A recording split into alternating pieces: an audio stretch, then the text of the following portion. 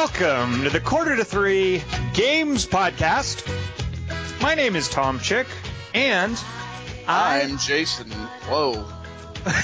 Master, you screwed up our opening because I wanted people to know not only that my name is Tom Chick, but that I am level 15 in Skyrim. I'm Jason McMaster. I'm level 24 in Skyrim. And I'm Justin Utag, and I'm level 38 in Skyrim. Whoa, wait a minute. Hold on. Yeah. Wow. Damn. As in 3-8, as in 2 more levels and you're level 40, Justin? Yeah. Now I feel really bad about that. Well, you should. You made me and McMaster look like the slackers that we are. Nah, don't feel bad. I played a lot of Saints Row 3. But see, I played Saints Row 3 and Skyrim, so oh god. Well, you know what? Maybe we'll bring up our levels in Saints Row 3 a little later as well. Before we do that, I want to apologize for the music, because as it was playing, I realized how much I hate this song. It does tie into my choice for Game of the Week, so I promise it's relevant, even though I hate it. It's a little too laid back. McMaster, what do you think of Blondie as a group? Blondie's alright, I don't know. Justin, as at one time you were the youngest legitimate poster on Quarter to Three. Do you know who Blondie is? Yeah. I couldn't give an opinion, though. Have you ever played a Blondie song in Rock Band? Probably. Okay. Played a lot of Rock Bands. Heart of Glass. That's a good one. Yep. Yeah, I apologize for Tide is High. It's a little too laid back for my purposes, but there we go. So, Justin, you are known as Demon G Sides. You and I hung out for a while in a previous podcast, so I would invite folks who might be curious to know, hey, who's this Justin Uteg guy? Listen to the Demon G Sides podcast. We talk a lot of StarCraft. We talk a lot about, I seem to recall you were into those Dynasty Warriors games, which are inscrutable. Oh, yeah, we had a lengthy discussion about ancient China and ancient Japan. And you're totally into that stuff, which I was fascinated by. And you are too young to know who Blondie is, so there. McMaster, what format should we use for this week's podcast? Variety show. I like that. Yeah.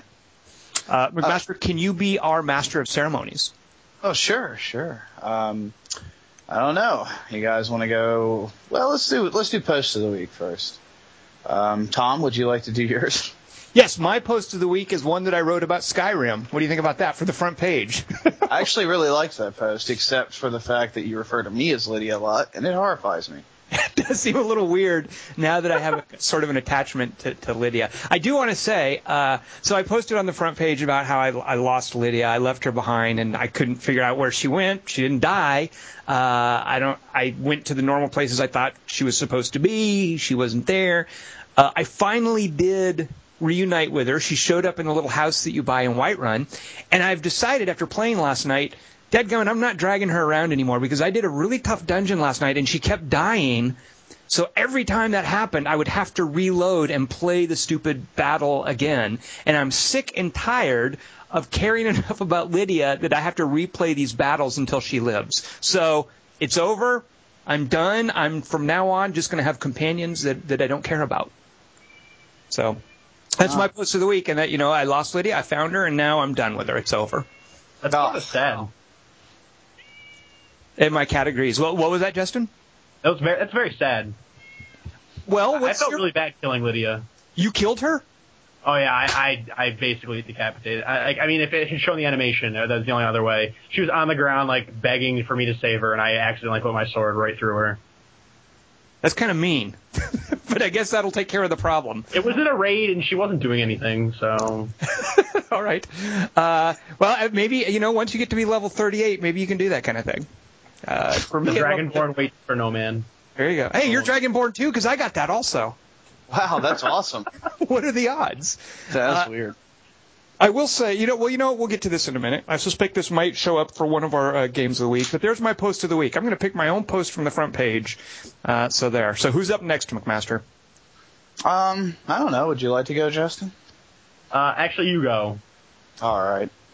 My post of the week is, and it's by Foxstab. This is how the end begins. Oh. And really, it's not so much what's said in the post, but what it links to, which is a rock, paper, shotgun article about making 2 million euros from one item in one of their pay-to-play games. Where basically there's these like little satellites that can help you in the game, or drones, actually. And you have to have all these other drones collected to make this 10th drone, which is really badass. So, this company, on 4 days, allowed people to buy these drones for 1,000 euros a piece, and it apparently made 2 million euros. Wait, what game is this? EVE Online? No, it's Dark Orbit. I mean, it's not even like anything, like that big. Actually, I know Dark Orbit runs a lot of like Google ads. When I was working at Sci-Fi, I think they listed Dark Orbit in their little games section. So they were. Wait a minute, hold on. Now I hear stuff like this, and I immediately like a red flag goes up, and I'm like, what are we not finding out? So what you're telling me, McMaster, and what you found out through Foxtab, I guess, is that these guys sold for 1,000 euros. And that's something like $10,000 US these days. For 1,000 euros, they were selling in-game items that people actually bought? That's what this is saying, yeah. Can anyone, Justin, verify this? Justin, can you verify that? I don't want to say he's wrong. I think I heard that somewhere. I'm not going to say it was the same post as Foxtab, but I remember seeing 2 million thrown about on one of my gaming sites, so that might be it. So I'm gonna be the naysayer here. I don't know. Just going on my gut instinct, I'm gonna say there's no way that happened. Well, according to Simon Davis, producer of the game, he said he has been authorized to say that the company has now sold the 2,000th drone as of the 16th of November 2011. Wait a minute. Let me do some quick math. So 2,000 times 1,000 is 20,000. Yeah, that's right. You're close, man. So, and they sold these for cash, or is there some shenanigans going on where it's the equivalent of in-game money? Because there, I called out this company called Mindark last week, where they'll throw out real-world figures, but what they're really doing is some sort of bookkeeping shenanigans by equating in-game value very liberally with real-world value. So that's what I'm going to guess is going on here, is that there's some kind of accounting shenanigans going on where they're saying this is worth $1,000 in real-world money. You own this in the game, so therefore you've basically paid $1,000 worth, where no actual money changed hands. I'm going to guess that maybe stuff like that happened. Now I could be wrong, but as the resident naysayer, that's my guess here. Sure. I mean, I don't know. I wasn't there. I haven't seen the books. I'm just saying that I do find it funny. I mean, and the title of this post is correct. This is how the end begins. That's kind of horrifying. That you can sell a virtual, if that's true. Right. You can sell a virtual. I'm seeing it reported on other websites too, so that's not just like a random thing. So that's pretty crazy. Justin, what's the thing you've bought online that you're the most sheepish about ever? Do you have the horse armor in Oblivion? Oh yeah, of course. I'm not sheepish about that at all. Well, you know what, It's Justin? nice armor, right? My guy looks sweet in elven armor. That horse is badass. If you're going to be taken in, at least be proud about it, Justin. So Exactly. More power my to you. most embarrassing thing? I don't know. Have you ever bought an outfit for a Street Fighter character? Not a big fighter. Not a big fighting game kind of. Like, I had Mortal Kombat, but I never spend money on DLC. Did you ever buy a new outfit for, say, Chow Chow in Dynasty Warriors 6? Yeah. I bought new robots in Dynasty Warriors Gundam, which, I mean, they're kind of different, but I feel bad about that. Ah, there you go. Okay, I think that is mock-worthy, Justin, because the robots, I played one of the Gundam games, and it seemed like the differences were so minimal amongst all those different robots.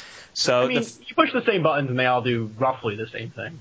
But they look a little different doing it, so there you go. Yeah, exactly. That's all that matters to me. I bought the not even Robin, Nightwing skin for Batman Arkham City. You know what I say? I bought it. It was I hit up the PR company for it. So I didn't technically buy it. I would have bought it if my Xbox 360 account hadn't been hacked. Yeah, I bought that expansion pack, if that's what you're talking about, with the extra maps and stuff. The Nightwing thing or the Robin thing? Yeah, the Nightwing thing. Because Nightwing, do you get extra maps? I wasn't aware you got extra maps. Yeah, I mean, with that pack, there's like a couple that you can only play as Nightwing, and then you can play through all of them as Nightwing as well. So. Okay, well, good. I feel less sheepish about my purchase. So. Yeah, no, that was fun. I did, however, I should say, I paid €1,000 for a satellite in dark orbit. I didn't want to mention that. I thought you had. I knew it was you. All right, so McMaster, that was your post of the week. Now, McMaster, I presume you're horrified, and this Fox Stab fellow is similarly horrified by this, right? Yeah, it's just sad. Yeah, I mean. And it's not, hey, good on them. If you can sell it, fine. I just, good Lord. It's virtual. All right. Justin, over to you then. What is your choice for a post of the week?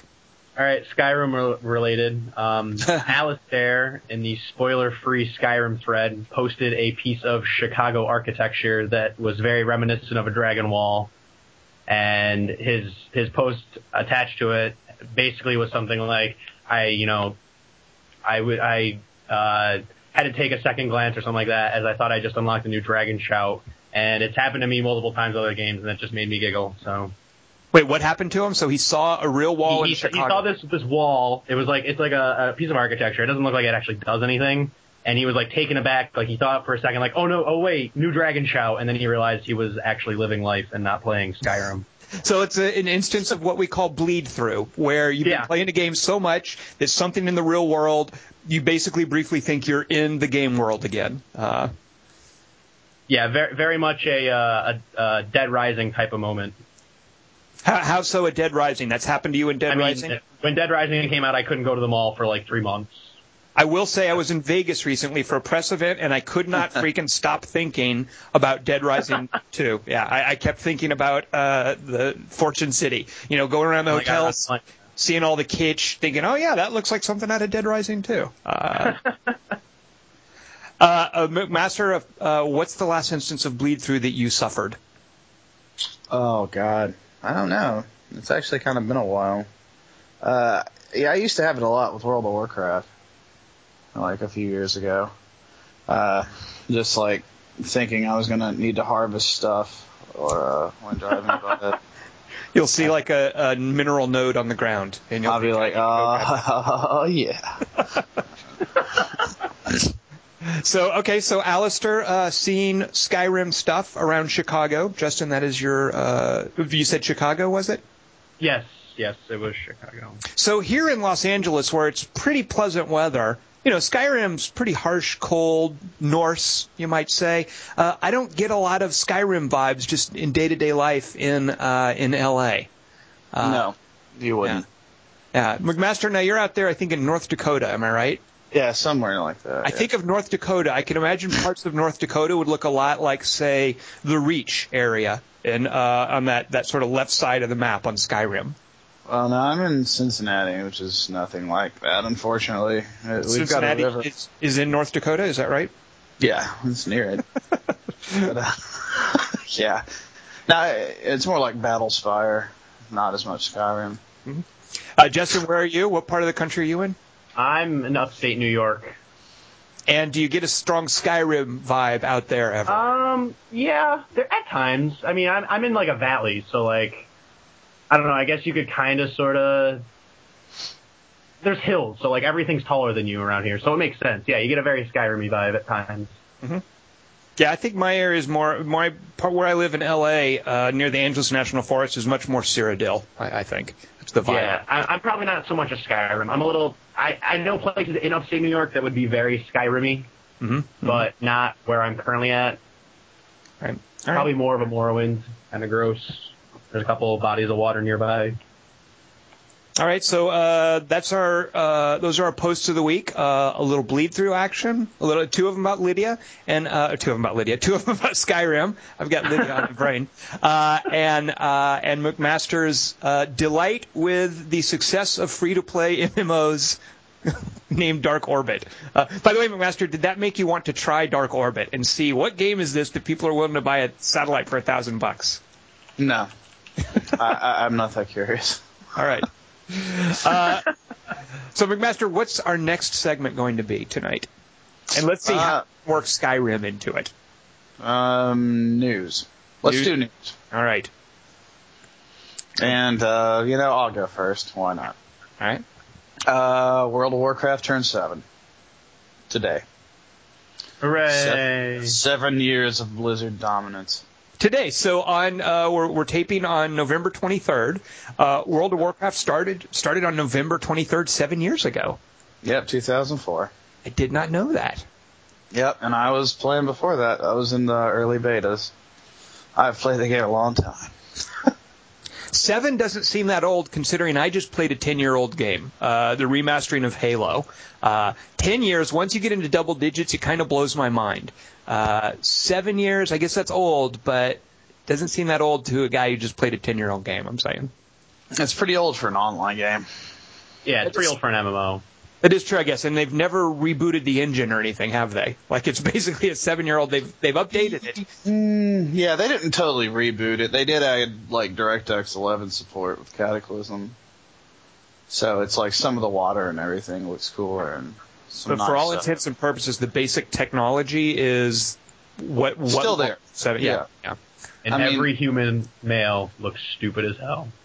Yeah, they do look pretty stupid. Come on, are there no dignified male characters in World of Warcraft? Is that true? My dignified male character was not dignified at all. No. But and, what about the Tauren shaman? Aren't they pretty dignified looking? If you like big cows and stuff, yeah. Yeah, who plays as a cow? But yeah, it's 7. So yeah, hey. All right, well, happy birthday, World of Warcraft. 7 years old. Justin, when's the last time you booted up World of Warcraft? I played for the first time less than a year ago. I started playing with one of my friends, and I am now 3 months clean of World of Warcraft.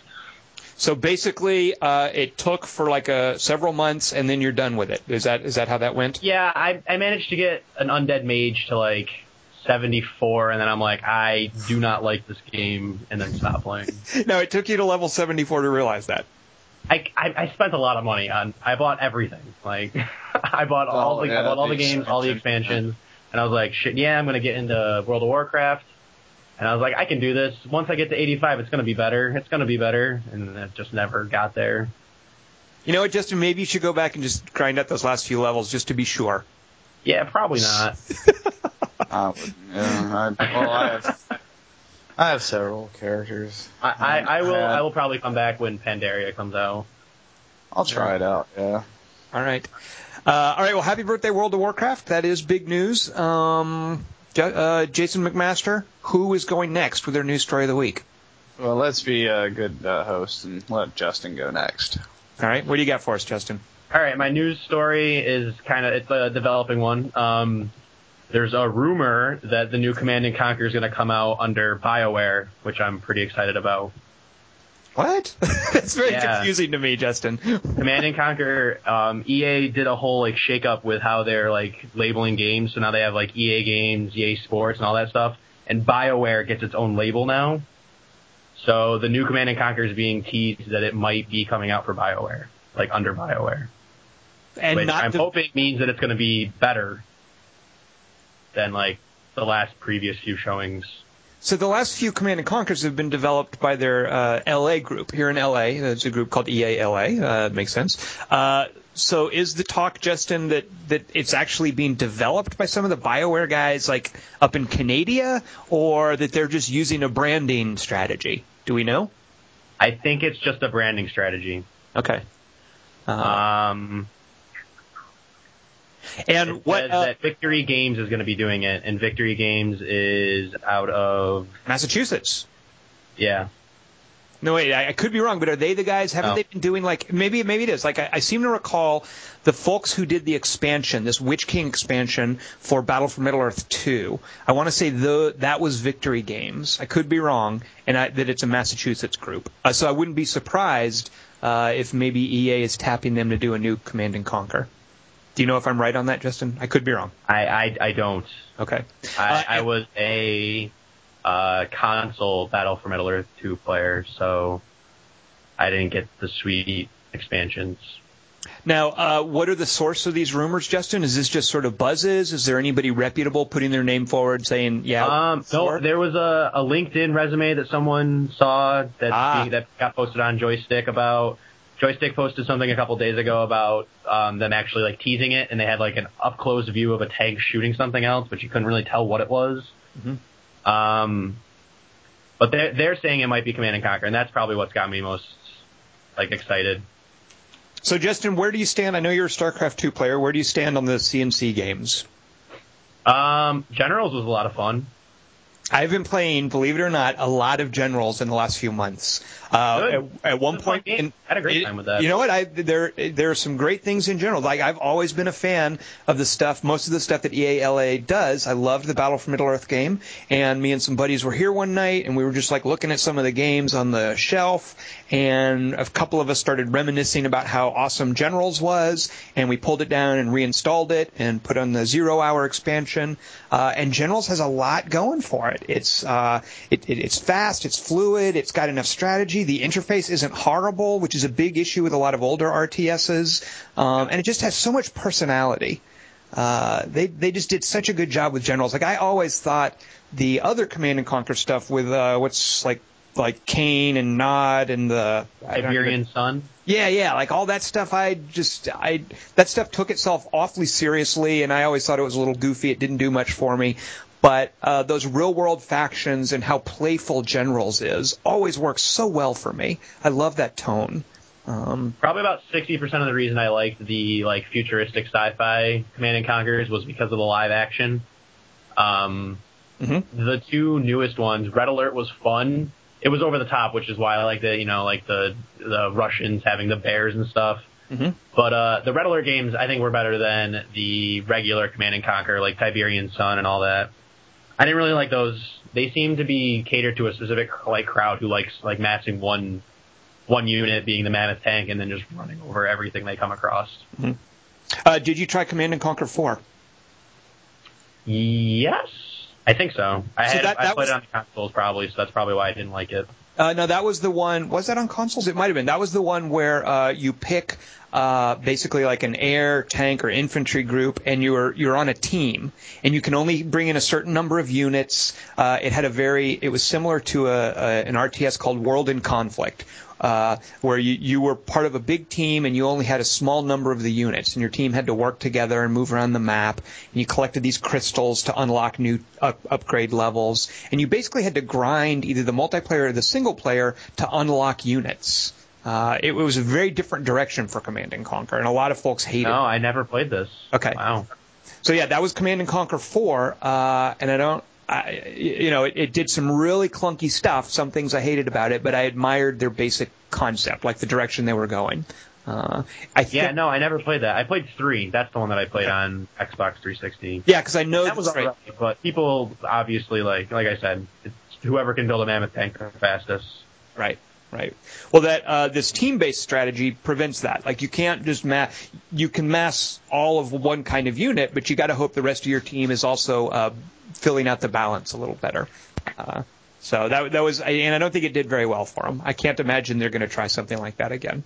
So all right, well, a new Command & Conquer. McMaster, I don't know if you're much of an RTS player. You claim to have played StarCraft 2. I'm not sure I buy it. But how do you feel about Command & Conquer games? I never cared for Command & Conquer games, actually. I really loved Doom 2. Mm-hmm. I just never followed it afterwards. Like, I don't know. I was more interested in Warcraft. Well, you know what, McMaster? Come over, and me and Justin will show you a little Command & Conquer Generals, and you can see it at its best. No, I can do that. Okay. I'm going to run you over with a Humvee. I'm gonna be China and have a bunch of hackers in an internet cafe, and I am going to boom the living daylights out of this map and then beat both of you. What do you think of that? Sounds awesome. And I love how. So, Justin, here's a quiz for you. Name the 3 sides in Command & Conquer Generals. United States, right? China, right? And Strawberry. Because I want to know what you're going to call them. It is so incredibly politically incorrect what this third sign is. I really want to just call them terrorists. Like, I don't think that's their name. But all I remember is that they had really shitty tech. Like, at least early on, their tech was just like you were driving around in a truck. You're driving around a truck, you had this whole scrap mechanic where your technicals and your basic tanks... Yeah, your technical, there you go. They could kill something else and then pick up the wreckage to improve themselves. But they were called the GLA, which I think is like Global Liberation Army. And you're right, they were terrorists, but more to the point, they were very Arabic. Yeah, they were pretty... It was pretty obvious like what they were supposed to be. Yeah, exactly. And one of their units is... it might have even been called not a terrorist mob, but it's just a mob of people. And you can give them AK-47s, and the longer they stuck around, the bigger they would get and the more powerful they would get. It was just like demonstrators. It was like angry demonstrators. And yeah, a lot of suicide bombers, hijackers who would like take over the U.S. vehicles and stuff. I can't imagine that a game like Command & Conquer Generals could really launch today from a careful company like EA. I can't imagine. Yeah, I don't think so either. Yeah, so... I mean, but then again, if you're going to launch it anywhere, here would be the place. Meaning here in the U.S. where Yes. people are afraid of Arabs. That would be correct. Or Robert Smith. He kills Arabs. Don't know who Robert Smith is. Oh, my God. Come on. The Cure? Killing an Arab? Never mind. Oh, that's... Just go on. I'm sorry, yeah, I'm not that hip. I stopped listening to music back when Blondie was around. Sorry. Cure was around. That was too hip for me. All right, so that's it for news of the week from whose was that? Justin's. Justin's. Yeah. All right, so McMaster, who's next for news of the week? Well, I've gone and Justin's gone.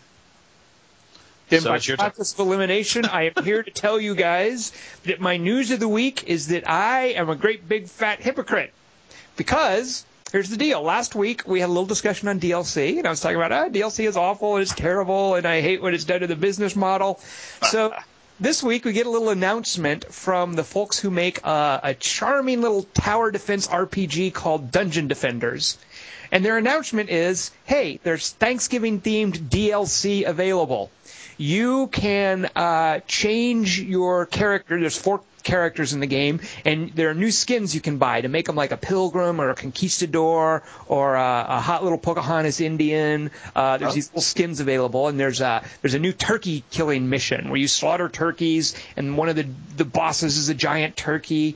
And so this is DLC that's available for I don't know, like $3 or something.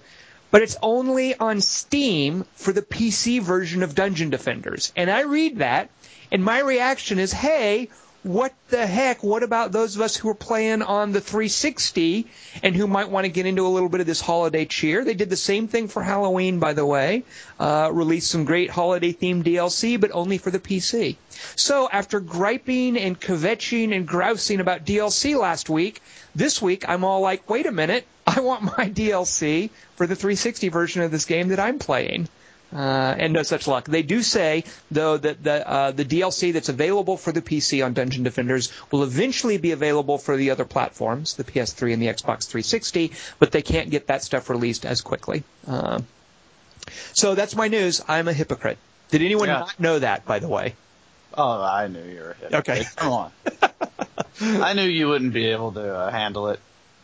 I really wanted to dress up my, I forget what class I am, but I wanted to dress up as, I don't know, a conquistador or a little Indian. That would be cute. I have not, by the way, Dungeon Defenders, I've been playing a few games lately on the 360 and, working on getting achievements. Dungeon Defenders is so freaking stingy with achievements. I've played the daylights out of that game. It's a downloadable $10 game, so, you can only get 200 gamerscore points. I've played so many freaking hours of that thing and haven't gotten one stinking achievement. It is so stingy with those things. Yeah, it really is. They're kind of ridiculous, honestly. I wish jerks. I mean, I don't. I'm going to sit here and pretend I don't care, but I care enough to notice that I've been logging some serious hours and I'm not getting any gamer score points.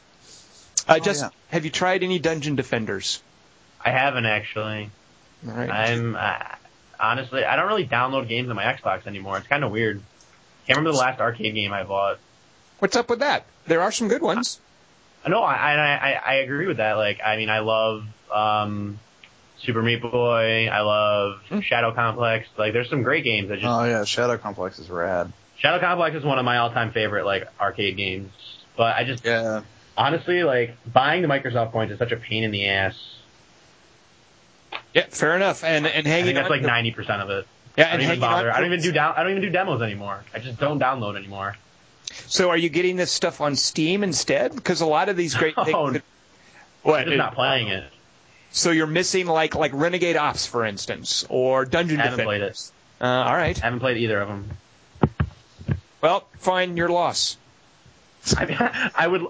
Maybe I will now, but it wasn't like I was trying to slight these games. I cannot stand the interface on the Xbox when it comes to downloading stuff. It's just so tedious. Well, you mean mainly... It's a little crazy. Do you mainly mean that whole exchange of like real-world money for Microsoft Space Bucks, like that whole thing? That, and then just going into the actual, like going into and finding the games you want to download, like, through the menus. Now, I use the website by itself is really annoying, and then on top of it, like everything else. Right.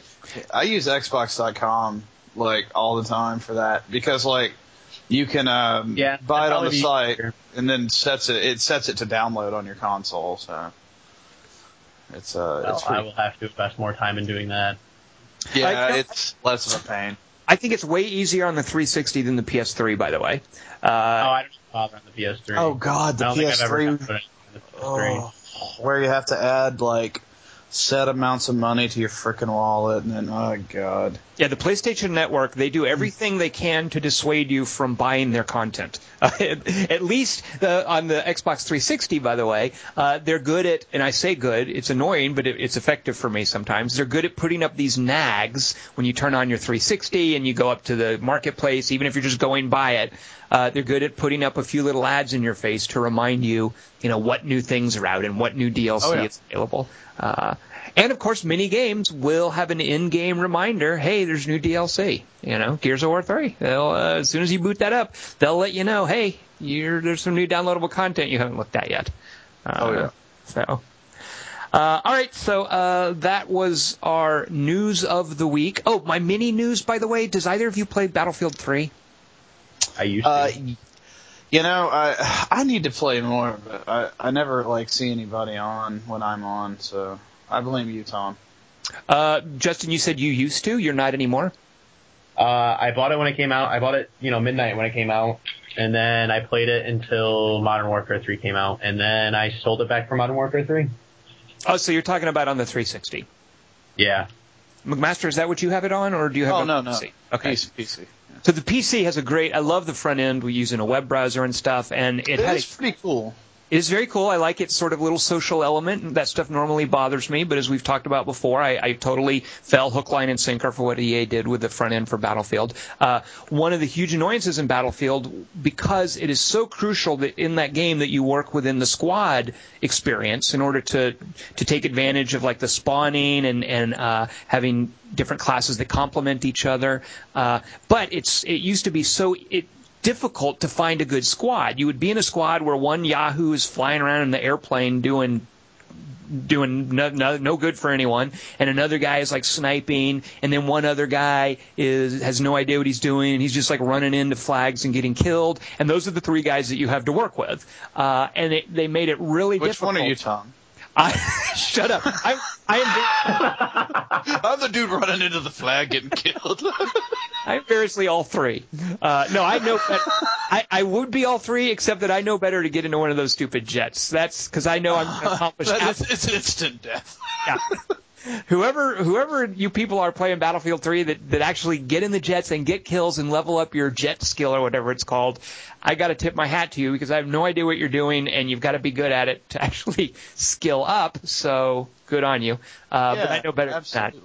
than that. And I was always baffled by that starting in Battlefield 1942. I never could get it down. Right. It's sort of like they're up there playing a different game. They're in a whole other level, and I hope they're having fun, but I'm really digging it down here, and maybe if they came down here and appreciated this part of the game, they wouldn't be wasting their time up there, but you know what, whatever. I like that there's only a couple of jets, and as long as each team is basically allocating the mandatory 1 or 2 players to fly the jets around and do fuck all, sorry for my French, that's fine. As long as it's even. But anyway, my mini news story of the week, if we could have that, there's a patch now for Battlefield 3, a huge patch, like 500 megabytes. Return to Falkirk? No, that's not out yet. Karkand, I don't know, not Falkirk. You're thinking of someplace in Skyrim, it sounds like. But Yep. Return to Karkand, which I can't wait for. It adds 4 new maps, including Wake Island. I can't wait to see. Yeah, Wake Island's a good time. It adds 4 old maps. Well, right, exactly. Thank you, Justin. Actually, that's a point very well taken. It adds 4 new versions of old maps, yes. But Wake Island, I can't wait to see if it holds up. Slaughterhouse that is Wake Island. But that's not out yet. What is out is a patch that addresses, amongst other things, that horrible squad interface. So now I think it's much easier to find squads with your buddies. So, McMaster, I'm going to need you to be the medic, because I'm going to be the idiot running forward to capture the flag and getting constantly killed. So you can basically farm me for experience by medicing me. You know, yeah, that sounds great. That sounds really great. I'll be up there in no time. So I will say that I don't know if you guys are the same, but at this point I'm playing several games because I either have to for an assignment or you feel obligated to because it's new, because of the holidays or whatever. Justin, I don't know if you fall prey to that like McMaster and I do, but I've got a lot. God. Yeah, so of all these things on my plate, the thing that I'm most looking forward to getting to after I'm done playing the things I have to or that I feel obligated to is I really can't wait to get back into Battlefield 3. I mean, a lot. Yeah. I feel that way about Modern Warfare 3, to be honest with you. I kind of didn't get a lot of time with it. Me too. Let's all talk about that a little bit. Where do you guys fall on, because they feel like such different experiences, where do you guys fall on that? Which one are you more looking forward to getting back into and why? So, McMaster, are you leaning towards Modern Warfare or Battlefield? I think probably Battlefield, because honestly I've had less time with it. But I just keep thinking about Modern Warfare because I've hardly played it. I was like, everything came out at once. It was just a hard time in my life. You had to make hard choices, okay? Yes. Tough choices. So, McMaster, you and me leaning towards Battlefield. Justin, it sounds like you've made your decision. You got rid of your... Yeah, I mean, at this point in time, I've probably played more Battlefield than I have Modern Warfare 3, and I'm a much bigger Call of Duty fan than I am a Battlefield fan. I had fun with Battlefield 3. I want to have fun with Modern Warfare 3. Every time I played it, I've had fun, but same boat as Jason. As soon as that came out, like 3 days down the road, Skyrim came out, and that has been glued into my Xbox since then. So once you go back to one or the other, though, it will be Modern Warfare? Oh, yeah, I don't even have Battlefield 3. I mean, I even pre-ordered it to get the back to Karkand or whatever, but I didn't keep it around. Maybe I'll buy it again. Who knows? Maybe I'll get it for Christmas. Well, for me, I like them both. Modern Warfare I've been enjoying from time to time in little short bursts because the matches are quick. It's immediately gratifying. You're in there and you're getting kills and killed. It's a great, almost like comfort feel, just quick adrenaline shot of shooter action straight to the veins, kind of. Whereas Battlefield is a much more sort of a time investment. Like you have to really commit to working through the map and being there for the full 20 minutes or whatever that the match is going to take. It's a longer, drawn-out grind in terms of leveling up, I think. I think Battlefield is a more considered, stately, slower, tactical experience versus Modern Warfare 3, which is much more sort of about just a quick jolt of energy. So you guys agree with that? Anyone want to argue with me? No, I'm with you completely. That basically sums it up. I do like, Justin, have you played in Modern Warfare 3 the Siege mode? It's called Survival Ops. Have you played that much? I played up to round 12. So I'm going to ask you, okay, what level are you, Justin Uteg, in Siege Ops in Modern Warfare 3? 5. Honestly, I played it twice. Okay. McMaster, what about you? I can't remember, but I'm thinking more in the teens because I played like 4 or 5 hours of it. I really like that mode. It's not really fair too. to say what level I am because I'm different levels on like the 360 and on the PC, and then I had to level up and play it at a review event that I attended, so that account got wiped. So I'm several different levels on that mode. But the mean average? That's a very good question, Justin, and I'm just going to pull a figure out of my hat and say 20. Nice ballpark. Yeah. I love that it's only 2-player. I love how quickly it plays. I love once you get high enough level, the different options there are for what kind of stuff you're going to buy for defenses. So I quite like that mode. I really wish they had 4-player, though. I am convinced, Jason McMaster, that 4 players would make it too hard for the other guys. That by being only 2 players, you were more vulnerable. That if it were 4-player, you could just basically last forever because the weapons are so lethal in that game. I think. Sure. So I don't know. I'm okay with it just being 2 players because I feel like it's really tuned for that. If I've got 4 people that want to play a siege mode.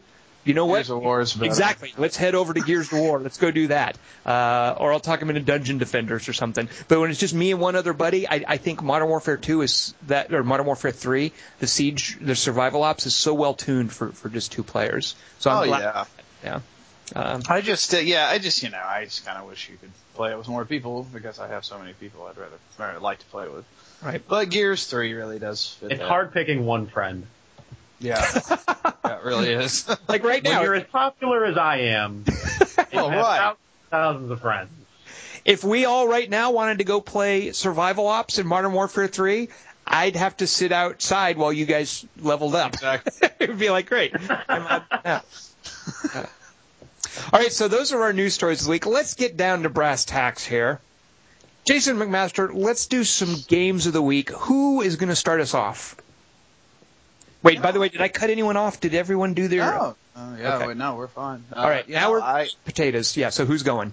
I don't know. I don't know. It's up to you guys. Listen. McMaster, I just want to say you are a terrible master of ceremonies. I know. I'm awful at it. I'm indecisive. With a name like Entity Master, he would be perfect. I know. Exactly. So. Well, you know what? Then I'm going to jump in the middle of the ring here and take control and be the first guy to go for Game of the Week because I'm going to pick something that I'm guessing neither of you has played. I'm guessing most of the folks listening to this haven't played. It's a little odd because this time of year there's so many big high-profile titles coming out. This is not one of them. This game was kind of stealthed out there, and it's truly, truly excellent.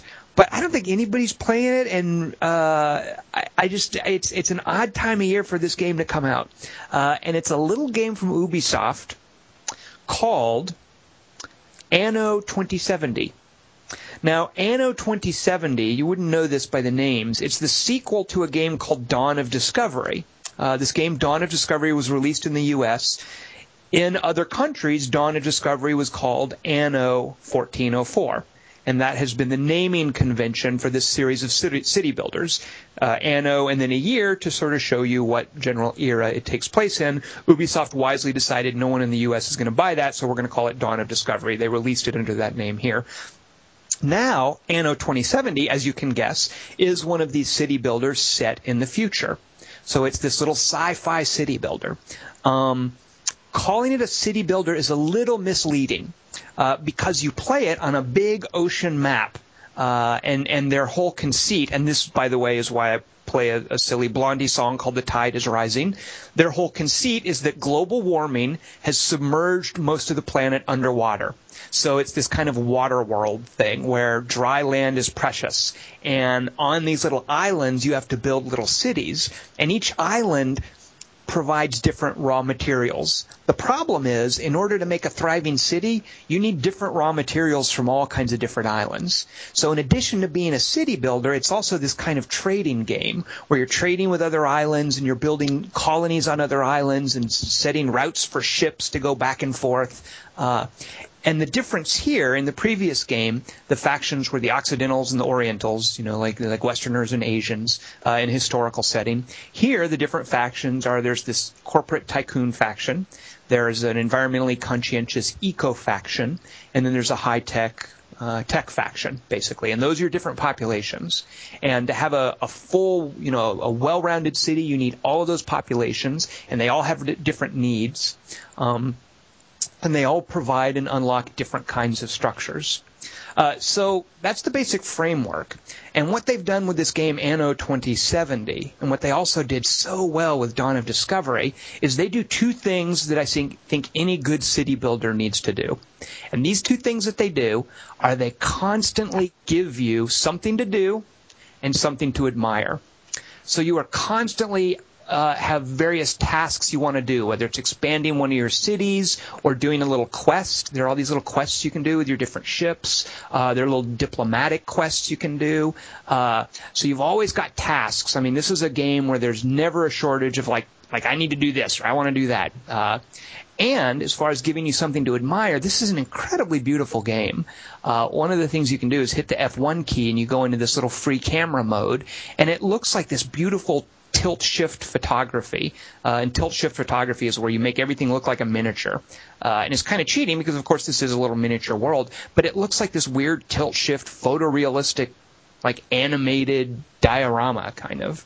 So I love the graphics in this. And what they constantly give you to admire are little animated touches. So for an example, most of the buildings in Anno 2070 are these high-tech factories and skyscrapers, and there's little robots, and you can see people walking around. And there's even underwater stuff, by the way. You can go underwater, and there's fish and divers and sharks and whales. One of the factions, the eco faction, needs to cut down trees. They build a tree nursery, and then you build a sawmill nearby because they need wood for their building. Whereas the tycoons, they just use like concrete and steel and stuff like that. So you build a tree factory, and there's a sawmill near it. And at one point, I'd had the game running for like hours. This is a city I'd been working on for a while. I looked down, and I noticed that in that little tree nursery, there's this like cool like lumberjack mech who's like walking around knocking trees over and carrying them back to the sawmill. And I'd been playing forever and hadn't noticed that little guy. I just love how much detail there is to admire in this thing. So that's my game of the week. It's a huge time sink, and in a good way too. The time you put into it, they really reward you with this rich meta game where you basically have what's called an arc, which is this underwater base. And the arc is your starting point for any scenario you play. But like a character in an MMO, your arc, you can equip it with basically inventory. It's like gear. So you can kind of level up and customize your arc. So, for instance, mine now, I've got these special engines and cargo containers that I put on my ships from my arc that makes them go faster and carry more stuff. And this is persistent, whether I'm playing a campaign mission, whether I'm doing one of the scenario, they have standalone scenarios, whether I'm playing just a free-form mission, or whether I'm playing online multiplayer. And as you play, you unlock these little customizable options. There's achievements that unlock options. So they really tap into that whole metagame persistence. So there you go. That's my game of the week. I'm guessing, tell me if I'm wrong, neither of you has played one of the Anno games.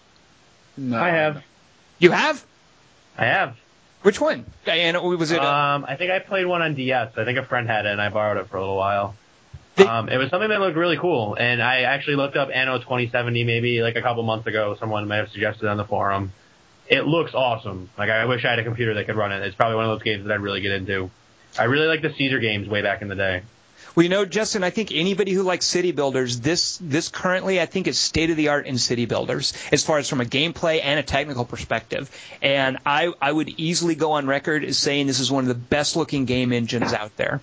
It's a phenomenally beautiful game. They did a DS port of Dawn of Discovery, I think, which, of course, they had to compromise a lot of the gameplay, but I recall it sort of had a lot of the same basic charm. It wasn't bad. It was fun. It's one of those things where you're like... building a city on a DS can be. Yeah, exactly. It's one of those things where you're like, this isn't bad for a DS game. Yeah. Yeah, it could be worse. Right. All right, so that's my game of the week, Anno 2070. Not Skyrim, not Saints Row 3, not various other things, but Anno 2070. What do you think of that, McMaster? That's classic Tom. All right, I pick to go next. Justin, what is your choice for Game of the Week? I think I know the answer to this. Yeah, it's Skyrim. Mm-hmm. I'm looking at my save game slot right now. I hadn't actually checked this out, and my time played is currently sitting at just shy of 60 hours. Jeez. So it's probably the most I've put into a video game since like StarCraft and or Halo 2. Now, Skyrim does an odd thing. Let me pose this as a question. What do you guys think of the way leveling works in Skyrim? So, Justin, you said you're level 812. McMaster, you said you're level 4, I think. How do you guys feel about the leveling system in this game? It's either feast or famine. That's the way it's felt to me. Like if you're doing a bunch of stuff that's not like activity based, you're not going to level. So it's just kind of the way it goes, If you're like out skulking through dungeons constantly, you're going to level really fast. But like if you like do a bunch of the role playing stuff, it's not so quick. And that's an odd decision, I think. I find that I can kind of respect how it's different, but I think it's an odd decision. Like I'll turn in a bunch of quests, and I sort of my expectation is, hey, I should have leveled up, and you get no experience for quests. You're out of luck there.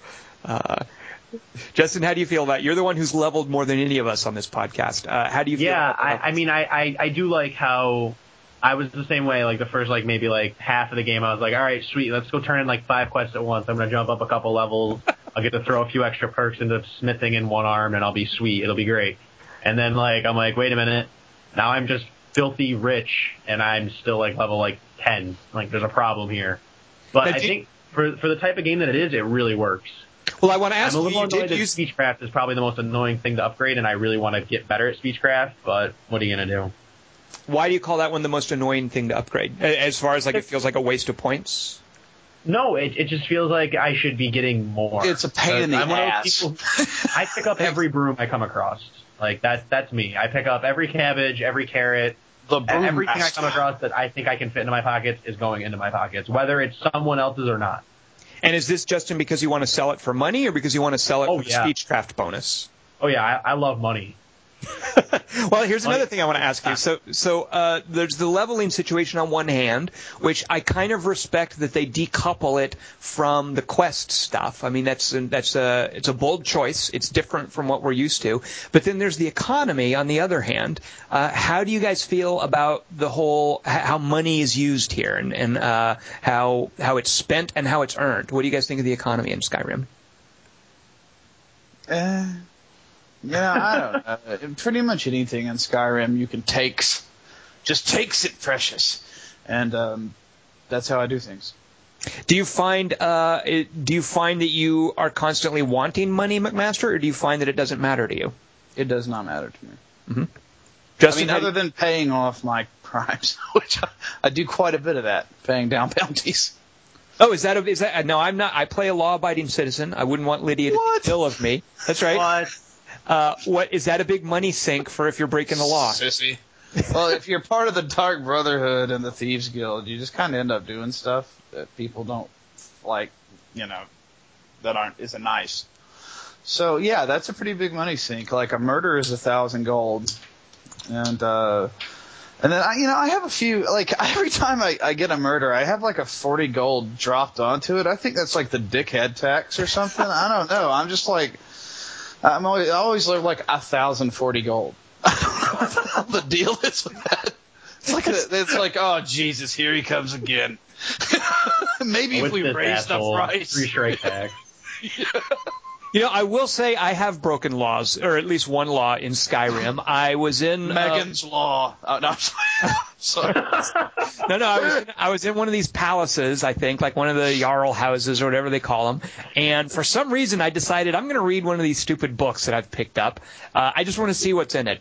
And naturally, I think, well, I should sit down to read. I'm not going to just stand in the middle of this palace. So I go over to a chair, and I'm clicking on the chair to sit down, and I accidentally misclick and pick up, a bowl or something that was labeled red.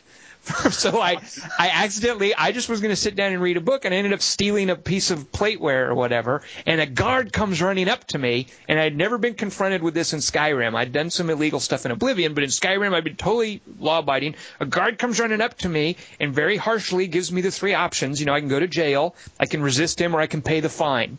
And the fine was 1 gold piece.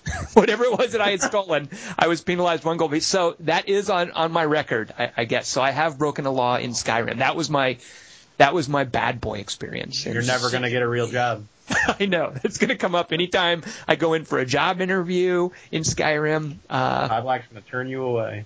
So, Justin, how do you feel about the economy? Do you feel like you don't care about money, or you always need money?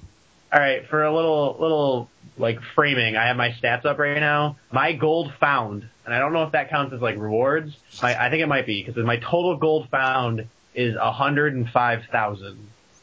You could buy and so my many. Gold carried was 15,000. You could buy so many. Right. Think of all of the satellites you could buy in Dark Orbit with that money. I would be a satellite god in Dark Orbit. So now what is that saying to me, Justin? Is that saying that you don't care about money, or that it's so constantly plentiful, or that you care about it so much that you're constantly chasing it? I'm constantly chasing it and constantly spending it. It's much like real life. Like, I'm always working and I never have any money. What do you do with your money in Skyrim? Blacksmithing was my biggest money sink. Predominantly it's almost entirely blacksmithing. And now that I finally have that 100, I have a feeling I'm going to own every house in every city within a couple of days. So is in a way, and I again kind of respect this choice, it's a little different, but because you can funnel money into an activity like blacksmithing or alchemy or enchanting, and therefore you can level up that skill, and therefore you can level up your character, in a way, money, which is a quest reward, can be funneled directly into your character advancement through some of these activities. In multiple ways. I mean, you can go to trainers. I mean, I've trained. I'll dump 4,000 gold into training randomly if I feel like it. It's no big deal. I think that money is just another form of experience points, depending on how you use it. And I kind of like that. Like, I like that decision that you can basically translate money. What I kind of hate, I'm sure somewhere, and maybe one of you guys has done this, has figured out the best way to min-max it. And I have resisted doing that. I'm kind of enjoying Skyrim as a place to just kick back and let things happen. Don't try to optimize the experience. But I'm sure that somewhere there's a min-max way where you can translate money into leveling your character up. I'm sure it's been posted about on the forum too, because all those guys all talk about how you get your 100% chameleon suit. Oh, is that still an issue in the game? Really? I didn't know that. I don't think it's an issue in this one, but they've already been talking about how destruction spells are worthless until you max them out, and then all of a sudden you're just a god. Or if you wear this certain type of weakness to this, when you use it, your destruction or whatever goes off the scales and it becomes a broken game. I'm not one of those people. I pick up my sword, I pick up my shield, and I go crush some skulls. Just have fun with the game. Master, you're the same way? Are you just letting stuff happen? Yeah, pretty much. Isn't there a hard cap of 50 on the levels anyway? Yeah, I don't know. I think if you continue to get perks. You do continue to get perks? I think so. I'm not sure. I haven't gotten there yet. If you give me 4 more days, I could probably do that. It sounds like Justin is going to find out before either of us, McMaster. Tomorrow's Thanksgiving, so I have nothing on my plate other than turkey. Turkey and Skyrim. Really, I mean, the thing is that it seems like there wouldn't be a huge min-max then. You know what I mean? If there's a hard cap of 50 and there's so many skills. Well, but that's it. If you can still level up, if you can still get perks. Oh wait, how would that work then? Yeah, I don't know. Well, yeah, not that I'm going to find out anytime soon. But. Tell me what trees you guys are hitting hard. What are the little perk trees that you're most investing in? McMaster, you go first because you have fewer levels. Oh, you're so funny. Oh God. Take me half. Archery, sneak, and lockpicking. Okay, I haven't touched any of these, so I like that. Hold that thought. Justin, what are you hitting? What trees are you? It sounds like blacksmithing, I'm guessing. I've got 100 smithing. I've got 75 heavy, 50-ish block. One-handed is at 94. Nice. And archery's at 50 as well. Otherwise, everything's kind of middling. I have 68 in lockpicking, but you just get lockpicking from being in the game. And my speech is at 50, but like I said, speech seems worthless. So it sounds like none of you guys are hitting the magic. What's up with that? I just made a magic user actually last night. Wait a minute. Hold on, McMaster. You're seeing multiple characters? Yeah. Yeah, I wanted to try something different. All right. I will say, by the way, I don't know if this isn't a spoiler, but I'm going to let you guys know I am the Archmage of the Magic College. So if you need it, yeah, I can get you in. I can totally. If you come up and stay at what's it called, White Run, Winterhold, yeah, White Castle, whatever it's called. Coming up to the Mages College. I'll grab a crave case. We'll get some chicken rings. It'll be fantastic. You don't have those, do you, Tom? Do they have Whitey's in LA? We have something better called In-N-Out. So yeah, you really do. Honestly, that's you suck. But oh God, I love In-N-Out. But and not just in the Clockwork Orange sort of way. But. That was so unnecessary, McMaster. You just made the cast R-rated. Nice work. Dude, I referenced Megan's Law earlier. It's something you broke. I don't think that was any worse. Our territory a long time ago. Oh yeah. Yeah, but no, I'm pretty fascinated with the magic though. God, the actual flame hand thing that you start with is pretty devastating right at the beginning, like that flame burst thing or whatever. It looks a little silly though. Oh, sure, you're running through the woods going, with your flaming hands or whatever, but sure. I mean, it's like you're Spider-Man with a flamethrower or something. You know, you flex your wrist back and you shoot out flames. That's exactly what it looks like. I do that. So I've been playing a magic user, and I've been hitting destruction pretty hard. So I'm surprised to hear that it's worthless. I do, however, get into places where I'm like, I really shouldn't be a magic user because I'm just going to have to save and reload this encounter over and over and over again until I hit the right amount of sucking down stamina potions and doing damage. And okay, well, let's talk combat then. You guys are obviously doing a lot of archery and hand-to-hand combat. How do you feel about the combat in Skyrim? I do not like the sword combat that much. Let me take that back. I don't mind the sword and shield combat. I don't like the dual wield combat very much. And what's wrong with it? Is it just imprecise or? It just feels like flailing. Honestly, it's just I don't know. It just you pull on those. Well, I mean, I'm playing on the Xbox. So when I dual wield, I pull on those thumbsticks like I have nothing left to live for. Like me too. There's no finesse to dual wielding. Yes, absolutely. It's like, oh God, please die. That's usually what I'm thinking when I'm dual wielding. Mm-hmm. With a bow, it almost seems a little ridiculous when you get your sneak up. So I could sit back and I can one hit like a lot of stuff from the shadows. So it's a little ridiculous, but then again, and it's sad because even if they get to melee range, I do not pull out my sword at this point because I don't know. I just back up and fire some more arrows. Yeah, pretty much. That's how I play the game. Yeah, and it's kind of funny when you keep shooting a guy and there's 15 arrows in his face and he's still coming at you. But whatever.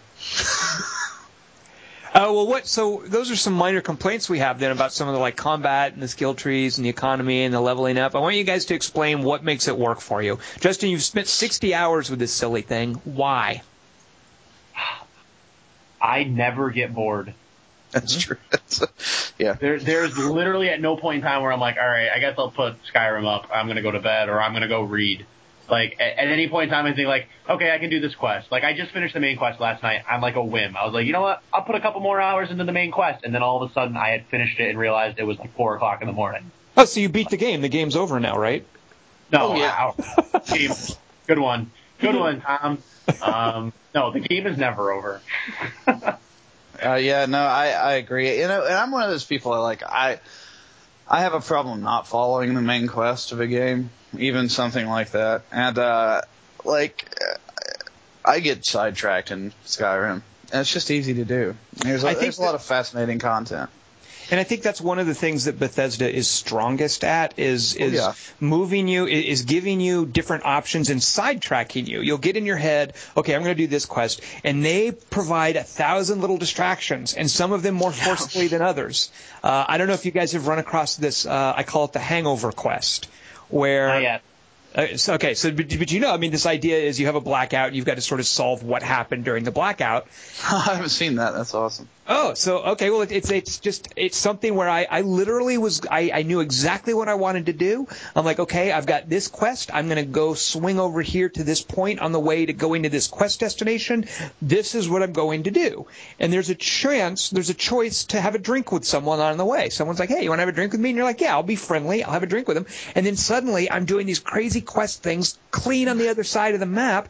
And Bethesda is so good at that. Bethesda is so good at saying, you know, you can be as focused as you want, but we're going to give you 1,000 options to go on little side quests and other things to do. Like discovering that you could chop wood for someone. I was like, wow, really? I can just make money sitting here chopping wood? Great. You know, Fable tried to do that, and it always felt like like I was taken out playing a separate mini game or something. But it just felt so like integrated. I'm talking to this woman who runs a lumber mill, and she's like, you want to chop some wood for me for a while? And I'm like, yeah, sure, whatever. I'll make a few bucks doing that. I just love how it's all tied together. They make this kind of tapestry of different activities and quest lines, and they just weave it together so well. And the atmosphere. Like, I think for me, the atmosphere is like maybe like 90% of it. I don't know if you guys have gotten to Blackreach yet, but once you get to Blackreach, you understand like why the game was made. Like, that is easily one of the most beautiful in-game like places, let alone and like in Skyrim and in video games in general. Oh man, did you guys hear about that thing where they have like the entirety of the world modeled? Yeah, I did. I read that like 15 minutes before that we started this, and I was going to bring it up, but like it's nuts. So what is this? Oh, you haven't read about that, Tom? I have not. I read very little about Skyrim on purpose. Some dude messing around in console commands found Morrowind and all of the rest of Tamriel modeled. Yeah, all of Cyrodiil is modeled. Yeah. Oh, and did this lead to some speculation that that's part of what they're going to do with DLC, maybe? Is that... Because I might have read something about that. Okay. That would be awesome. I'd love to download Morrowind for Skyrim. Yeah, I would do that in a heartbeat. Oh, yeah. Justin, I haven't been to that place you mentioned. What did you call it? Blackmar? No, what was it? Blackreach. It's part of the main quest. Like, you eventually go there. Oh my god, it's beautiful. It's a dwarven ruin, but it's gorgeous. Like, are you a Stormcloaker? Or are you an Imperial, like, scumbag? Oh, I'm a Stormcloak. I'm playing like the Skyrim build. I'm playing a Nord. Me too. Like smashing things. Like that's what I consider the Skyrim build. Yeah, I'm playing like I always play a Nord thief, and I guess it's because I like the challenge. I don't understand why I always start with a Nord. I don't know. Justin, to address a bit about what you were saying, I haven't seen this Blackreach place, but one of my concerns going into Skyrim was, well, so the whole game is going to be this kind of oppressive Scandinavian wintry place with mountains and snow, and how is that going to be interesting, and isn't that going to get a little dull and repetitive after a while? And much to my delight, that is not the case at all.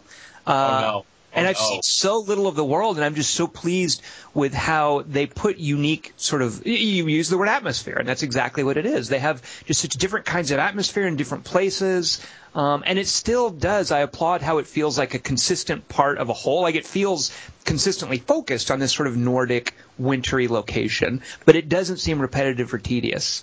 And I have been to a few places that I'm like, wow, this like really has its own flavor, and it's completely different from this city over here and this location over here. Like, for instance, I love Markas. I really love That's exactly. I didn't want to bring it up. Really cool looking. When I went there, I was like, wow, look at all this. Look how absolutely unique this place looks. You know, it's not like a Rohan settlement from Lord of the Rings. It's not like a Rivendell. It's its own kind of vibe.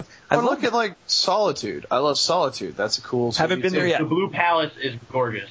Oh, it's awesome. And like, you know, you go to the Mage Town, you know, that one that's like, yeah, where it's like this huge, like, crumbling expanse beyond it, and it's, you know, really oppressive, like, wintry town. It's just, the game's just really cool. Or hey, you know, like, where I've spent a ton of time, Riften.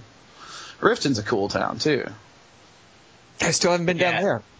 Riften's Oh, man. fun. The very like seedy like sense to it. I love it. Riften's one of my favorite towns. That in of itself is atmosphere. I always feel like I'm about to get something stolen from me in Riften. Oh yes, And I often feel like I'm stealing it from someone. Justin, if that happens to you, McMaster might be the guy who's taking it. Keep your eye on it. It reminds me a bit of how well I think Rockstar did with Red Dead Redemption, is that they take this sort of spaghetti western. We all think of, that puts it in a very clear picture in our heads of, okay, that's what that's going to look like.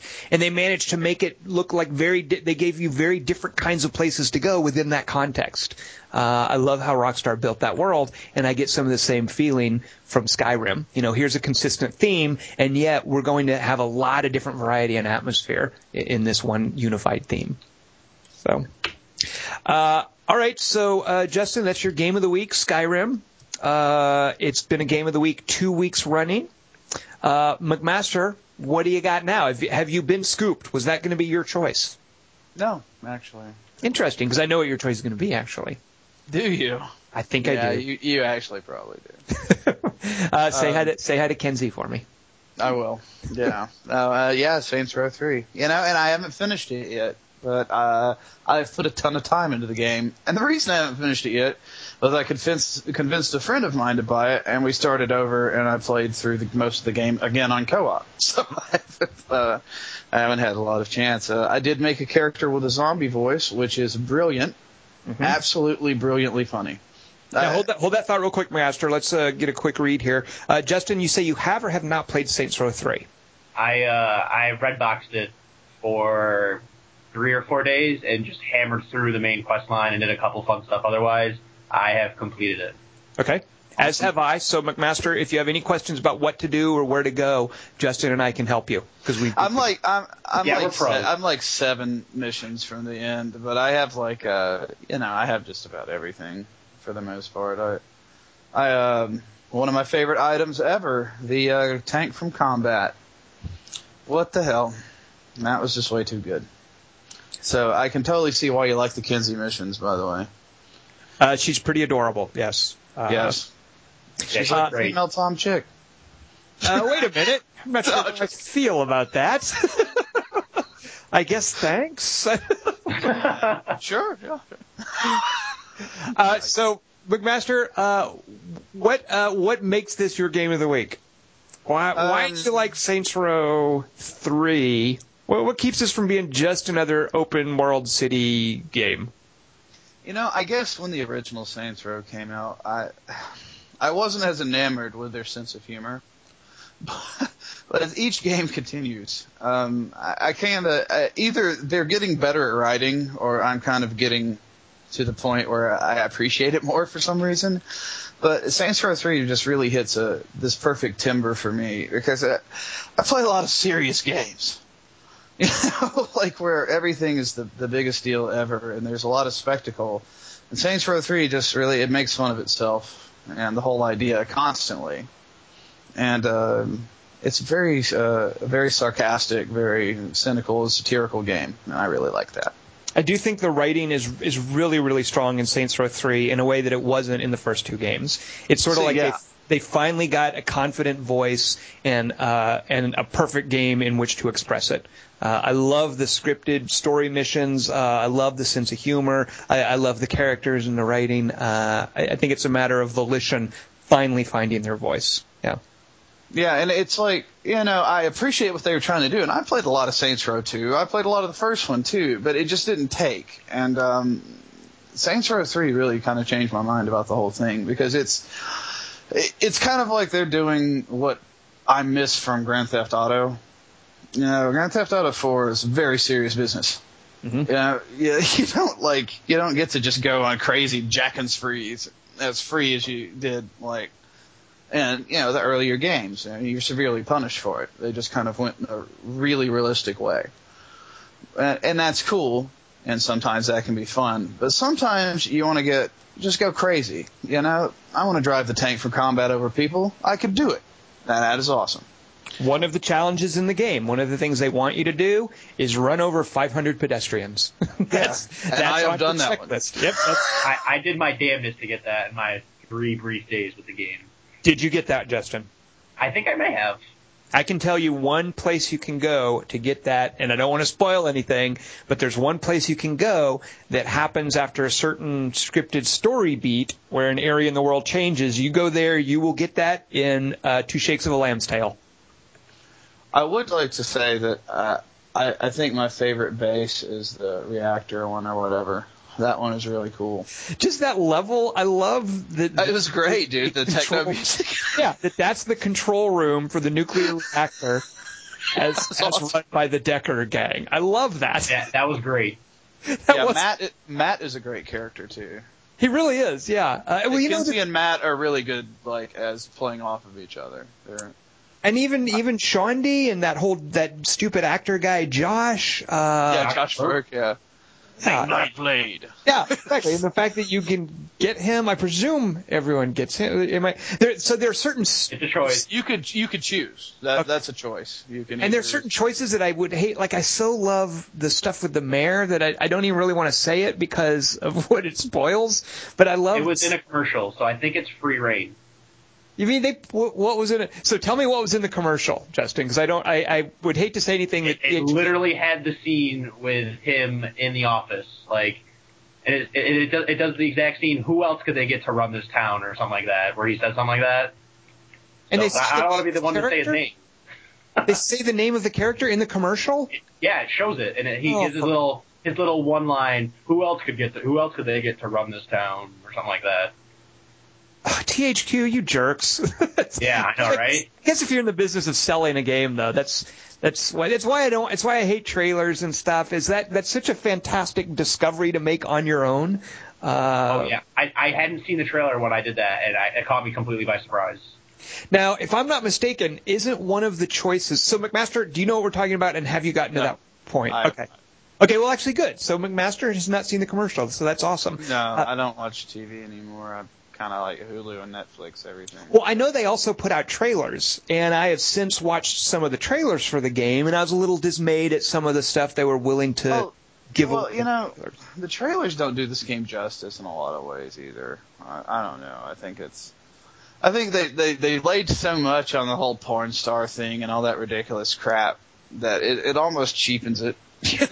What's the porn star thing? At E3 and everything, and like some of the voices in the game are like porn stars and stuff. Like it's just like all this stupid crap. Well, I know they had downloadable content for Saints Row 2 featuring, I don't remember her name, there was some Asian porn star who was actually one of the characters in the game, and it was a big part of their marketing. That's same thing with this one. Okay. I guess that, whatever it takes to sell a game. Justin, you hang out with Ron Jeremy. Has Ron Jeremy done any marketing for Saints Row? I don't think he was involved in Saints Row at all. Unfortunately. You really don't remember that at E3? That was so sad because like they had they had like a bikini car wash. And it was really freaking cold this year on that week. So, like, there are all these girls out there in bikinis, like, washing cars, and it was, like, in the 60s. Jason McMaster, that's what Los Angeles is like year-round, with bikini girls washing cars. It's in the 60s every day for... And in the 60s. I do not remember that. It's because all I sort of tune out a lot of that kind of stuff at E3. I remember seeing the short video demonstration for Saints Row 3 and a few of the trailers, and that was pretty much all I knew about the game until I actually started playing it at a press. I know the highlight of E3 2011 was the Activision booth and your hors d'oeuvres. I think that was my hands-down favorite moment at E3. Now, that was. Why don't you tell folks what happened?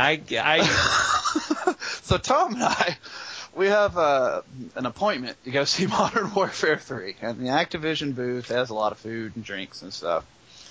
And so I wasn't particularly hungry. I think I grabbed a drink, and Tom got a plate of this and that. And then we're standing next to this garbage can, and Tom just checks his plate in there. We're standing there talking. This guy comes up and he goes, "Hey." And we're like, "Yeah, yes." And he's like, "That's not a garbage can." So Tom is throwing all his leftovers into the drink bin. Yeah, but who puts their So the point of this story is that Activision is way too cheap to actually buy a drink tin, and they get they fill a garbage can full of ice and put drinks in it, so that those of us who are stuck with plates with like extra salad and barbecue sauce or whatever that we don't want, naturally we chuck it in there. And the poor guy who, I apologize and everything, and he sort of admitted, well, yeah, I've been having to say that to people all day.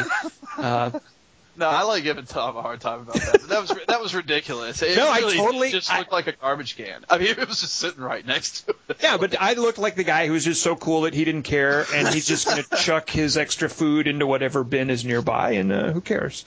And then we went and saw the Modern Warfare 3 run through. Oh boy. Oh, speaking of who cares, yeah, boy, that's a tough. Out so much better than I expected. Because wow. All right, McMaster, your choice for Game of the Week, Saints Row 3. I fully support that. Justin, why didn't you keep your copy? You said you red boxed it. I'm afraid I don't know what that is. It's one of those DVDs outside the supermarket things. It's replaced brick and mortar rental stores. And you can get video games out of those. Yeah, it's like the best thing ever. It's way easier than GameFly. It's way cheaper than GameFly. I still use GameFly, and I don't know why. Yeah, I turned that off a long time ago. I'm not good at those like return services. Oh god, I've had Portal 2 for a month and a half. I had Lars and the Real Doll for 2 years until they comped it to me from Netflix. Justin, not that long of a game. It should not take so long. I know that more than anyone. My like $20 a month is telling me this game was not worth how much time you've had it in your possession. Some of those puzzles are challenging, I realize, but come on. I don't think I did it. That's the worst part. You didn't beat it? I don't think I beat Portal 2. I may have. I don't think I have, though. I actually really liked the ending of that game. It was way over the top. It's way over the top. All right, so there are games of the week. McMaster, what does that leave us with? I think this is the song and dance segment. So, Justin, have you prepared a number that you can do for us this week? There's a talent portion. I didn't know this. Justin, we would like you to do one of the Bard's songs, specifically the one supporting the Empire from Skyrim. Go. What is the name of it? Can you hum a few bars? You know what? I don't know, but aren't there political songs, like certain songs supporting the Empire and others supporting the Stormcloaks? I could be mistaken about that. You know, I don't want to get... God, there's such an awesome Dark Brotherhood quest. Oh, my God. Just talking about bards made me think of it. Have you done that, Justin? The Dark Brotherhood stuff? Which one? The Bard quest and the Dark Brotherhood. It's one of the early ones. Dark Brotherhood's like the next thing on my list. Yeah, it's oh god. Wait, Justin, I thought you beat the game, Justin. I beat the main quest. I do love how you can just ignore that stuff. Like I did a little of the main quest. I couldn't care less about that. I have no desire. I don't give two figs about the Stormcloaks or the Empire. Those are fun. Really? I don't want to pick sides though. I want to be like. Died. God rest his soul. No, I want to be like Switzerland. I'm like, you people hash this out. I'm just going to adventure in your land if that's okay. I don't want to have to pick sides. So you guys are going to recommend one side or the other then? Are they mutually exclusive? Yes. All right. Yeah, you have to pick one. Yeah. And you guys picked a couple of good Nords. I'm guessing you picked the Empire, right? Well, yeah. Oh, yeah, right. Yeah. No, I on my second character, which I made a Breton, I picked the Empire this time to see what that's all about. But I will say the Stormcloaks. Whenever I go into what's his name, Ulfrid Stormcloak. I think he's the like main Stormcloak guy. Yeah, Ulfrid. Yeah. So there's a quest that involves you speaking to his steward many times. Yes, Jovel. Yeah. Are you talking about Blood on the Ice? I am, and at many different points in a quest, you have to go talk to his steward. So you're constantly going in and out of that little palace, not to talk to Ulfric. He's doing his own thing. It's just to check in with his steward. He's chilling. Every time I go in there, freaking Ulfric Stormcloak is repeating the same stupid, like, rousing speech about the Stormcloaks and and what he fights for. He will not stop. He will not shut up. I go in there, and it triggers this conversation that I've heard over and over. So the end result of this is effectively turning me against the Stormcloaks. I don't like those guys. They're annoying, and their leader is he gets on my nerves. So he's also a huge racist. So there's that. Yes. I don't want to support. That Blood on the Ice quest is super bugged. Like, I can't finish it. It's ridiculous. Blood on the Ice? Yeah. So it's I'm hesitant to say too much about it, but it's basically a murder mystery. Yeah, and McMaster, I don't think it's bugged. I think you just haven't figured it out. No, I'm pretty sure I figured it out. I know who does it, and I have definitive proof. Can I ask without spoiling things, can you say how you think it's bugged, and I can maybe decide? Well, I have like a written journal with the guy's name signed in it, talking about all the horrible things he's done. Okay. And I can't turn it into pretty good evidence right there. It really is. So aren't you supposed to go talk to a woman in town who has been writing about this? Yeah, and she doesn't have any. She doesn't have anything for me. I feel like I did this, but I don't have it on my quest log at all. Yeah, I did it. So what happens is Viola Venderson, or whatever her name is. She doesn't have any dialogue options for me. Like, when you talk to her, she just says, "Whoa," and walks off or whatever. And have you found the murderer's lair?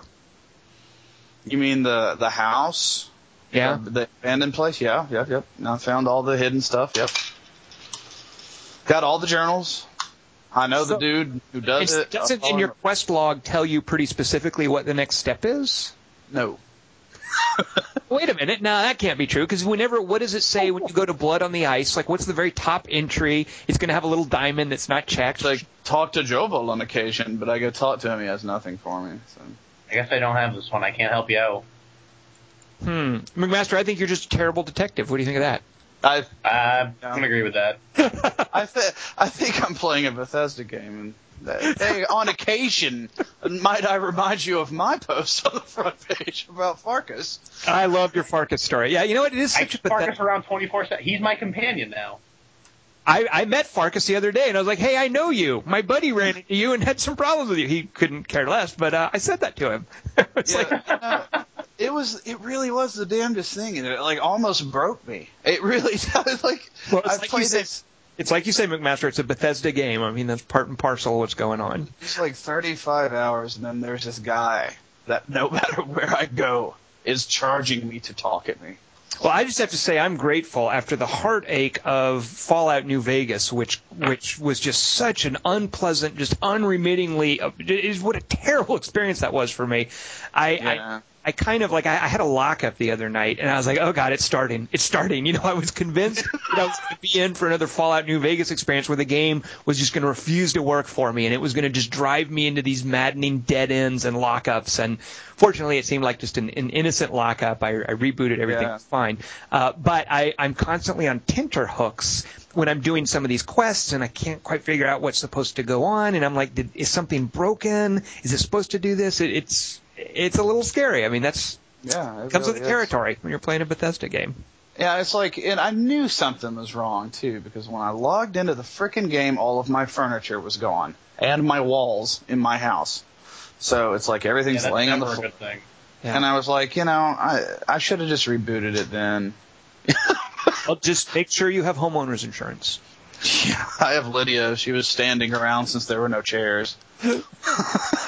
Justin, have you run into any major bugs? You've logged more time than us. I have a quest in. I have a really fun bug actually.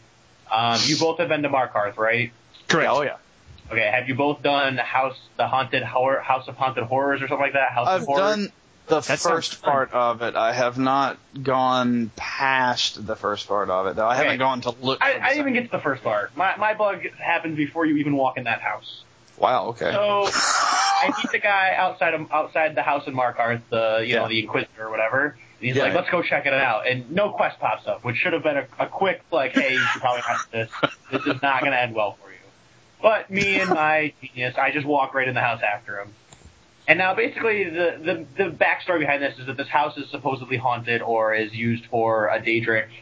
Like, some Daedric worshippers in there, and Markarth's all against that. So, I walk in, and my guy just stands there and does nothing. And slowly, shit just starts flying around the house. Like, I'm talking, that'll happen. Like, I'm serious, like, obvious, really blatant, like, ectomorphic behavior or some shit like that. Oh, yeah. And I, walk around the house, I find the locked door, I'm like, this obviously is where I need to go. He's not moving. So I go back up to him, and at this point in time, the house has taken the dark descent into the point where everything's hued red. So, like, your vision is very red and very faded. And at the same time, there's just this really loud hammering noise in the background that shakes the controller and the screen every time it goes off. Sounds to me like the guy, and all he says is, "There's nowhere to go. There's nowhere to go." And I'm like, well, shit, this is bugged. This isn't good. I walk out, and it's doing it outside in the regular world as well. See what you've done? See what you've done, Justin? You released a terrible evil. Ancient evil. So yeah, this terrible evil has just haunted my vision, apparently. So I can't go anywhere. I go back into the house, and I'm trying to figure out how to break this bug. I go online. It's apparently like a huge known bug that people, like, you know, you shouldn't go in there in the Xbox version. There's a good chance this might happen. Oh, dadgummit. Hate hearing that. It actually worked for me. I actually got Lucky you. I got the whole thing, so yeah. So yeah, that happens. I try to figure out, and some guys are like, kill the guy and save, and it works. So I just murder this poor guy, and I save, and then I try to go back, and I go back in, I leave, and it's still awful, so I reload. And by this point in time, I've managed to overwrite all 3 of my autosaves. Oh, nice. So coming out of the house. So now, if I were to go back to the last time I just manually saved, it would be undoing 5 hours of work. You know what? I'm so glad to. Well, that sucks hearing you say that, Justin. But I've been doing, and I should know better than this. I've been just rewriting one save. I need to remember to not do that and just keep. Oh, I have 25 saves now. Yeah, I need to do that. I rotate 3 or 4. Because I got stupid with Fallout 3. I had 400 or 500 saves, and it just started to get a little crazy. I did the thing recently where I had to free up space on my 360 and was aghast to discover how many saves I had amassed for Oblivion. It was the same kind of thing, McMaster. It was like, oh yeah, I'm not even going to bother looking. I'm just going to get shamed. So yeah, the way I had to end up fixing it was when you kill the guy, the hammering stops, so the screen stops shaking. Well, and so I killed the guy. I left. I had to go through an entire Dragon Shout dungeon with this awful red faded hue. It was difficult as hell. And when you redo that, it resets your vision after you get the Dragon Shout. It does the darkening. Right. The shout comes in and then goes back to normal. That fixed the hue. So I can't go back into that house in Markarth without starting up some serious shit. That sounds like a cool quest, though. I hate the fact that now on the reward is awesome. It gives you this sweet mace. Well, yeah, it's a ridiculous mace. I haven't actually gotten it yet because I'm kind of, oh god, some of the quests are kind of creepy, so I just haven't done that one yet. And I'm a Dark Brotherhood guy, so I don't know what the hell I'm talking about. Is there any ETA for any patchwork? Has Bethesda said anything? Now there have been, there was PC patches. Yes, the problem is that Microsoft has very stringent vetting process on anything that people release. So Bethesda, even if they wanted to, could not update it without this big process from Microsoft. Whatever. Yeah, I remember how well that excuse explained the Fallout New Vegas situation. But Microsoft is so stringent about vetting their stuff that I ended up playing Fallout New Vegas and it not working. That vetting really worked out real well for them there. Yeah, same thing happened to me. I played New Vegas the week it came out. But I didn't have as miserable a time as you did.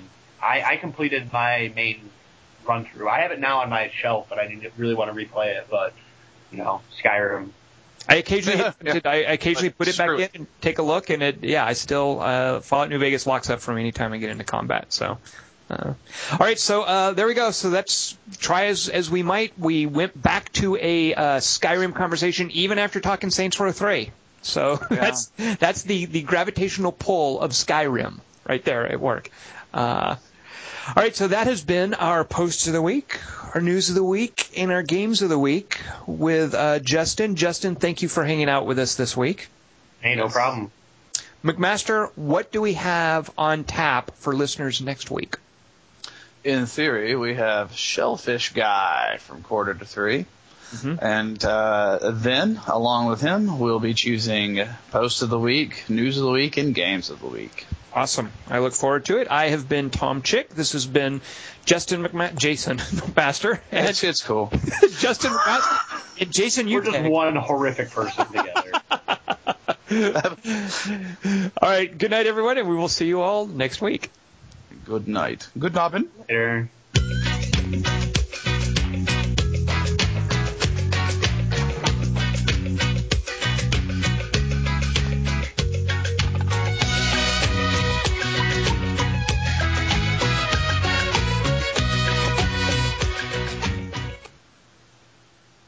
Come on, that's not going to be our closing music. Here's going to be our closing music. It's just so like relentlessly. It's like a little calypso reggae. It's got this offensive horn section. It's just a horrible song. Here's how we're going to play you out.